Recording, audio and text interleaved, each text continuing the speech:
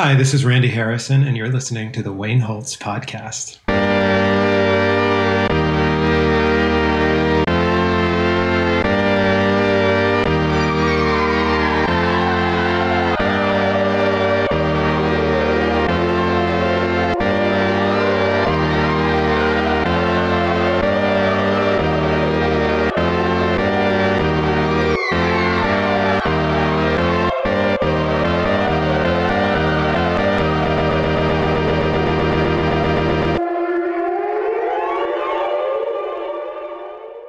I learned to be bold very early in life. I've been surrounded by strong, expressive characters the whole time, from friends and family to what I refer to as the step-parent that actually raised me, which is television. Today's guest was a part of an ensemble that taught me at an early age that it's fun to be bold and to be yourself. From television and film to doing dozens and dozens, I'm sure hundreds of plays, to hopping behind the camera to direct, our guest today definitely knows how to express himself. The world met him as Justin on the iconic Showtime series Queer as Folk, but today we are meeting him as him. I welcome Randy Harrison. Hello. Hi, Wayne. That might be the best intro I've ever gotten. I really liked it. Thank you. You're very welcome. It's an honor to have you here. And before we get started, tell us from where in the world are you calling and what are your surroundings right now?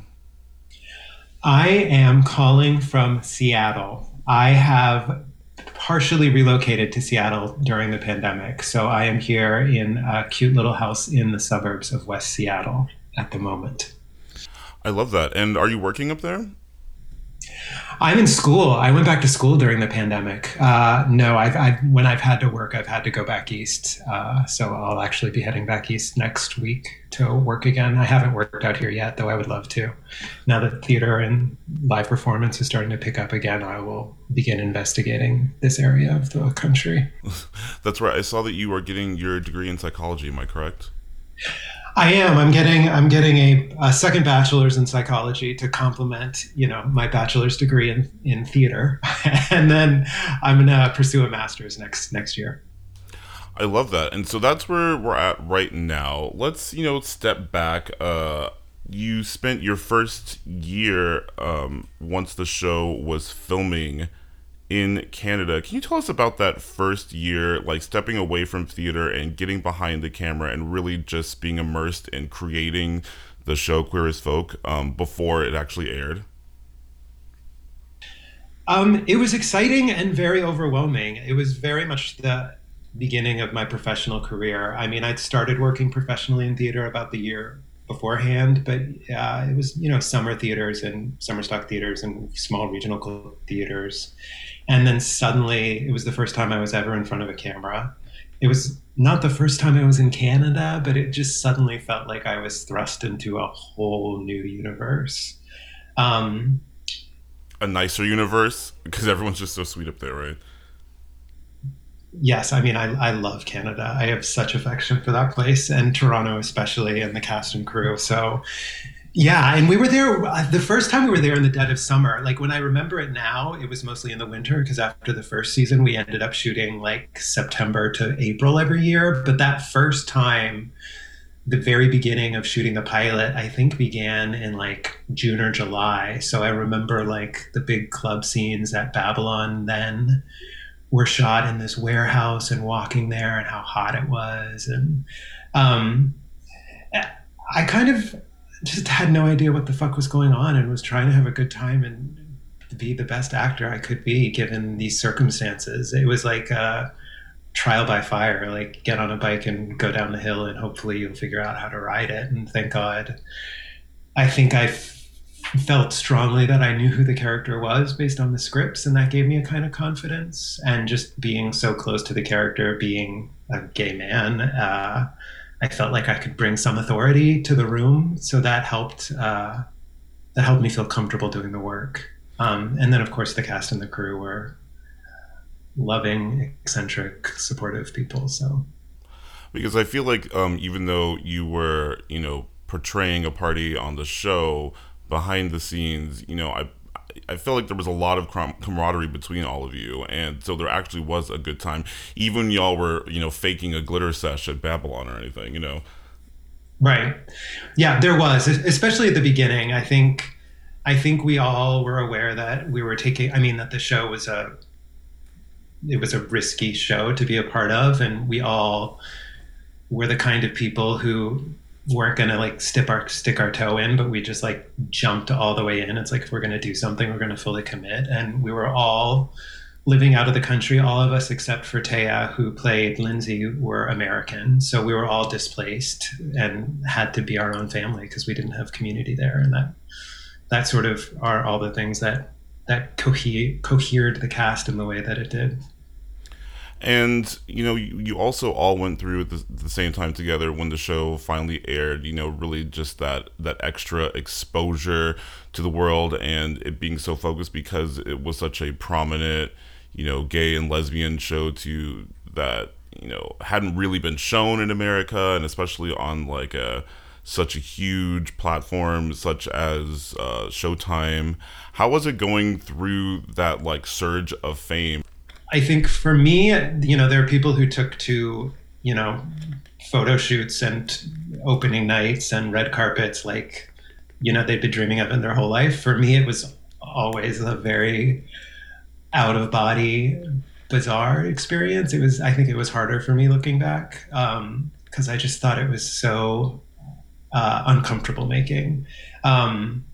And definitely the attention of the show, being on billboards back in the day and magazine covers and stuff. I never quite thought it was normal. Like, it's just so bizarre to me that it ever happened to me. And I think while it was happening, I was kind of just trying to not let it shut me down in a way, because I was trying to just be open and be like, I got to enjoy this experience because it's fucking bizarre and interesting and doesn't happen to many people. And I should really sort of take everything I can out of it.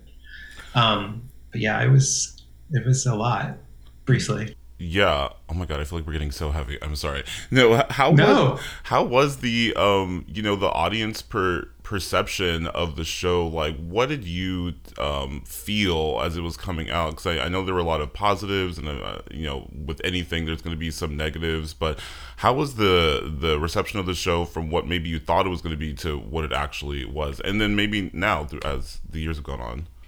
It's shifted a lot. I think it's shifted a lot in like, when it first happened, it was like gay people. And I remember we would do like DVD signings. Remember DVDs? Oh my god. Well, I had it on VHS. Can I say that?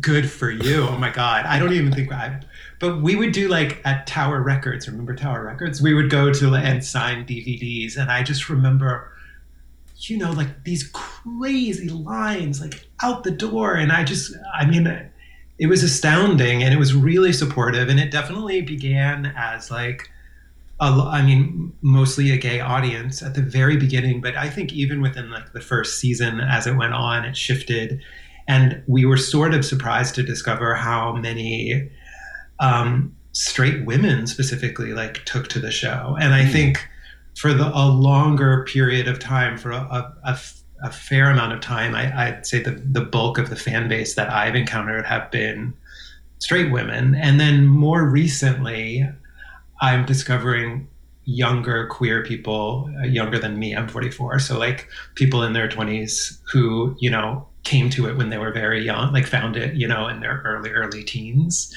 who are like this new emerging fan base for it, or at least the ones that I'm encountering. And it's been great. I would say that last one is the most important for me, because I feel like when I made the show, what I was thinking of was myself when I was 11, 12, 13, 14, and was looking for representation. And it was really, really, really hard to find in the early 90s. So what I wanted to be doing when I made Queer as Folk was to be offering that kind of funhouse mirror, a mirror of sorts, even if it's a bit of a warped mirror, for like younger people to have like a broader idea of being a part of a community, especially if they felt isolated, and a broader conception of what kind of person that they could become as like a queer person in America. So knowing that did do that to some extent, and meeting people who who saw the show that way and used the show that way makes me the most happy. I will say that I'm very happy that the reception from straight women and straight people was great, because if you haven't seen the show, I mean, from the emotional part of it to the humor to just even the way it was shot, it's such a beautiful show and really goes beyond the genre, I think. But yes, it was a show for me and people like me. It was the first gay media, queer media I ever consumed. And I remember specifically, like, I would go to Blockbuster with my mom and switch out the tapes, like say Oh, yep. pretend I'm renting Zoolander or some bullshit, and it's episode 5 with God knows who's eating whose ass. And so it was really great, and it did show so much of that friendship and finding the family outside of your family if you were in that position to do so. So I definitely just want to thank you for being there and putting yourself on the skewer. And how was it being a part of Showtime in that era, because that's when Showtime was popping. Things were really hitting the screens hard, and I feel like that they were in great competition with HBO. Like, how was it being a part of like such a huge network at that time? I think it was a great time to be a part of Showtime, especially um, to be queer as folk, like, because that show kind of was one of the things that like popped Showtime, I feel like, at that time. Mm. So we were important to the network then, so they liked us, so you get like a lot of perks and you can negotiate, and it just felt like we were the star of the network at that time, which is an amazing feeling. And yeah, it was different. I mean, I think, was The Sopranos out yet? I'm trying to remember, like Oz. I mean, Showtime had sort of HBO had a different kind of like a higher brow thing, and it felt like this. And Showtime, I mean, I'm saying terrible things, but I remember growing up, my brother called Showtime Ho Time, because it was like where Right. you would go for like, um, Real sex like the and soft, yeah, for like the soft core stuff, which obviously we did not shy away from representing that as well. But it felt like Showtime was trying to like legitimize itself and be a real contender with HBO at the time. Whereas now I think, there's just so many different kinds of networks that there's not the same kind of competition. But at the time, like those were like the two. Um, and it felt, and then, it was during our 5 years that like they really started producing all this really great stuff, and um it felt really, really special to be a part of a network that was like just blowing up and growing at that rate during that time. I love that. And what was it like, going out? I mean, you're a hot guy on a hot show. You're, living part of the time in New York. Was it, did you have your guard up when it comes to like dating? Like, were there the perks of just, having cute guys coming up to you just because they were familiar? And was it difficult, thinking about like, oh, do they only want to talk to me because of the show? That old chestnut. Oh yeah. Yeah, my guards were up like massive. I did not go out during that period, really. Wow. I didn't really, I mean, if I went to a gay bar, it was to promote the show. It was like a personal, appearance type situation that was part of the promotional process of the show, because it was work.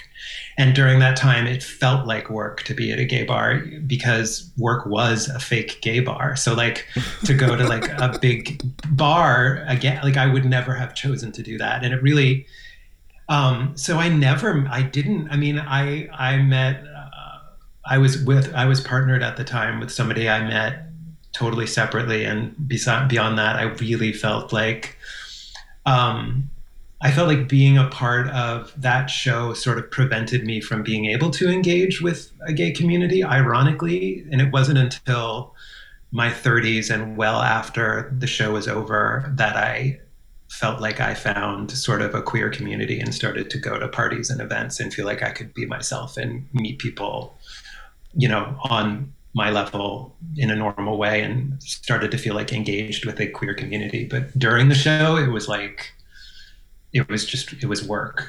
And I was not there for like fun or social or community reasons, unfortunately. Listen, you had your head down, and I like that. I read somewhere that you weren't a fan of hats, and then you were like, bitch, I'm gonna start wearing a hat around town. Like, this might be necessary. It's true. It's true. I mean, reading about your intro, and you're speaking about like bold characters and bold people. And I feel like I've always sort of been able to be bold, like on stage and in my work. But as like a person in the day-to-day life, I'm like extremely introverted and shy. So definitely during that period, I like to just like sneak around unnoticed normally. Not when I'm on stage or in front of the camera, but like on my day-to-day life in the subway. I don't like people like calling me out and talking to me. So, so I was definitely like hiding for, a solid decade of my life to some extent. Hiding. It's odd because I was so out of the closet and out and proud in other ways, but this had more to do with, I don't know, anonymity. It's nice to have those moments of anonymity. I have, my own little world of notability. It's like the little tiny Wayne's World, not to be compared, but it is nice to have those moments of, being able to kind of disappear. And because you were one of the youngest out actors on a major show, like back in that time, so you definitely were already putting yourself out there in so many ways, so it's good to like track it back a little bit, And yeah, we are talking with Randy Harrison. We are going to come back and talk more about the show, his life beyond that, and a whole lot more. So stick around on the Wayne Holtz Podcast. You never know who'll show up to the Wayne Holtz Podcast. Really happy to be here on your podcast. Thank you. Rock goddess Nina Diaz. First of all, it begins with having the passion for the music. TV host, author. And a judge on RuPaul's Drag Race, don't forget that. Of course, Ross. And celebrity Big Brother contestant, Ross Matthews. When you reached out to me and asked if I'd be on your podcast, it was a no-brainer. I love people who create and contribute, and that is you. It is so nice to talk to you. Cool conversations with people we want to know more about. Hey guys, this is Chris Booker, and you're listening to the Wayne Holtz Podcast. This is JD Sampson, and you're listening to the Wayne Holtz Podcast. This is Perez Hilton, and you are listening to the Wayne Holtz Podcast. Listen to the Wayne Holtz Podcast free now on iTunes, Apple Podcasts, Google Play Music, and at thewayneholtz.com. Welcome back to the Wayne Holtz Podcast. I am talking with Randy Harrison. Randy, has anyone ever told you that you look like Matt Damon? Yes, they have, especially at the beginning of my career, especially like when Queer was coming out. People were like, oh, you should play Matt Damon's little brother. It's insane. I used to literally think Matt Damon was on Queer as Folk for years, or for a hot second. I was like, well, that is cute. I didn't know. I'm living for him in this role. I mean, if they're doing the reboot now, I heard, so maybe he can hop on that. What are your thoughts on shows being rebooted and your show specifically being rebooted? And do you care? Do you not? Do you love it? I don't have a strong opinion about it, but I definitely think as far as Queer being rebooted, I'm always a fan of there being more like queer content on television and more gay characters. So the more the merrier. I'm like happy it's going to come out. I'm happy it's going to come out for a new and different audience and, hopefully be more expansive and inclusive than the original. But I don't honestly know that much about it. It's like a completely different entity than our Queer as Folk was. Understood. It's like Gossip Girl, y'all.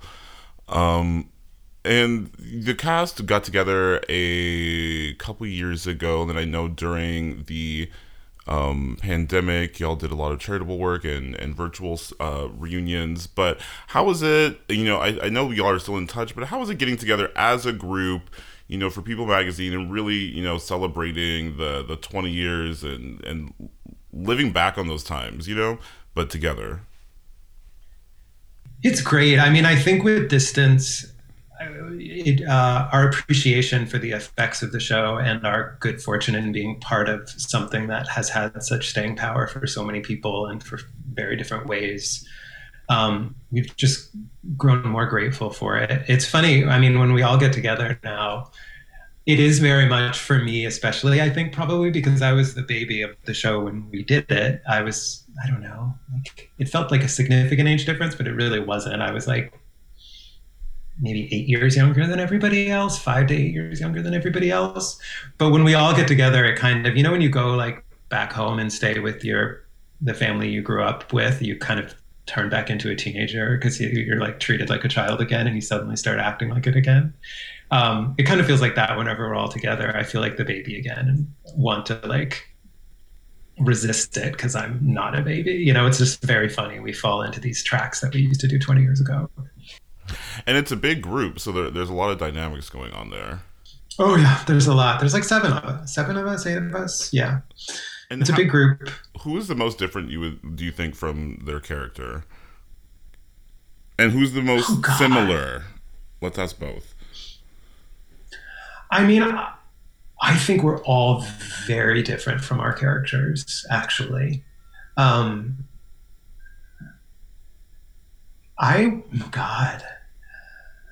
mean, I would say the most obviously different as far as just behavior and presentation would be Peter, because and Emmett, they're very different. Yeah, but we're all really different. It's very funny. I haven't like watched the show very often. I mean, ever, but especially not recently. But I know them all so much better as people now that I kind of forget about the roles they played. And then when I recently watched like a scene for an occasion for whatever reason, I'm like, oh my God, that's so different from Scott, or like, that's so different from how Taya is. It's kind of shocking how different we all are from the characters. I believe that. And did you keep anything from that time, a memento or anything special from that era? I didn't keep anything very specifically special. I remember near the end of wrapping, I mean, I took some clothes that I liked. I took some shoes. The one thing I still have is like these pair of snow boots that we had for the Toronto winters that I actually still wear. That's like the one thing that's lasted 15, 17, however many years it's been since we stopped shooting. But then throughout the years, immediately, like closer to where the end of the series was, there's been like a lot of auctioning things off for charity. So every time there is something like that, I go deep into my closet and try to find anything left off Queer as Folk that somebody can auction off to make some money. What else we got? Yeah, but I don't think I have anything left. Sharon's the good one. Like Sharon has a lot. She's always can pull something up. Like she has all those shirts that Debbie wore. Oh my God. She's auctioned a lot of them off. Yeah. Wow, that's amazing. Okay, I'm gonna have to hit Sharon next. I love that. Mm-hmm. And after the show, before the show, as we spoke of, you have such a love of theater and you've been in so many plays. What is the difference in excitement for you between acting in front of the camera and then in front of an audience? I mean, the biggest difference is the audience. It's really hard. On camera, you really have to trust the director. I mean, you always have to trust the director, but it's hard to feel how your work, you can't really feel how your work is coming across because it's not really finished yet until it's edited and put together and put in front of an audience. So it's to me, it leaves me more insecure to be on camera. You just kind of put it out there and you're like, I hope that's good enough. Director, tell me like if you want any adjustments, if you want this to be different, do you want me to do the scene this way or that way? When you're in front of an audience, especially if you're doing a show repeatedly, like a long run of a show, you can shape the performance with the audience. Sorry, can you hear my cat meowing outside the door? I love it. Wait, what's her name? Latrice. Oh, okay, Latrice. Latrice. She was named after Latrice Royale. Naturally. But yeah, so it feels like a very collaborative process on stage between the performer or the cast and the audience, and you're able to adjust the performance in real time, based on the audience. Some audiences, you go out there and you feel like they need a certain thing and you're able to shape the experience for them. To me, that's the biggest difference. And that's the reason I go back. I mean, why I love theater so much, as I feel like the audience, being in front of an audience, just being on stage and performing, teaches you how to perform if you're attuned to it. I love that. I'm going to keep all that in mind on my next stint on the stage. And I can't wait to find myself in your audience whenever you are back in your next project. I want everyone to make You're in San Antonio, right? I am in San Antonio, yes. I've toured through San Antonio. I played San Antonio. Oh, how was it for you here? It was great. It's great. That theater is beautiful. I can't remember it. Has to be the Majestic.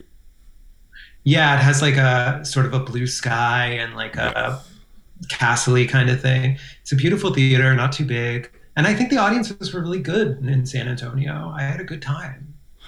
I love that. Well, hopefully we can get you back here, or I will definitely make a trip to New York. And everyone, if you want to make sure you're keeping up to date with Randy's future projects and whatever he's got going on, please make sure you're following on Instagram at Randy Harrison Graham. Randy, it has been such an honor to have you here, sir, and I appreciate your time. My pleasure. Lovely to talk to you.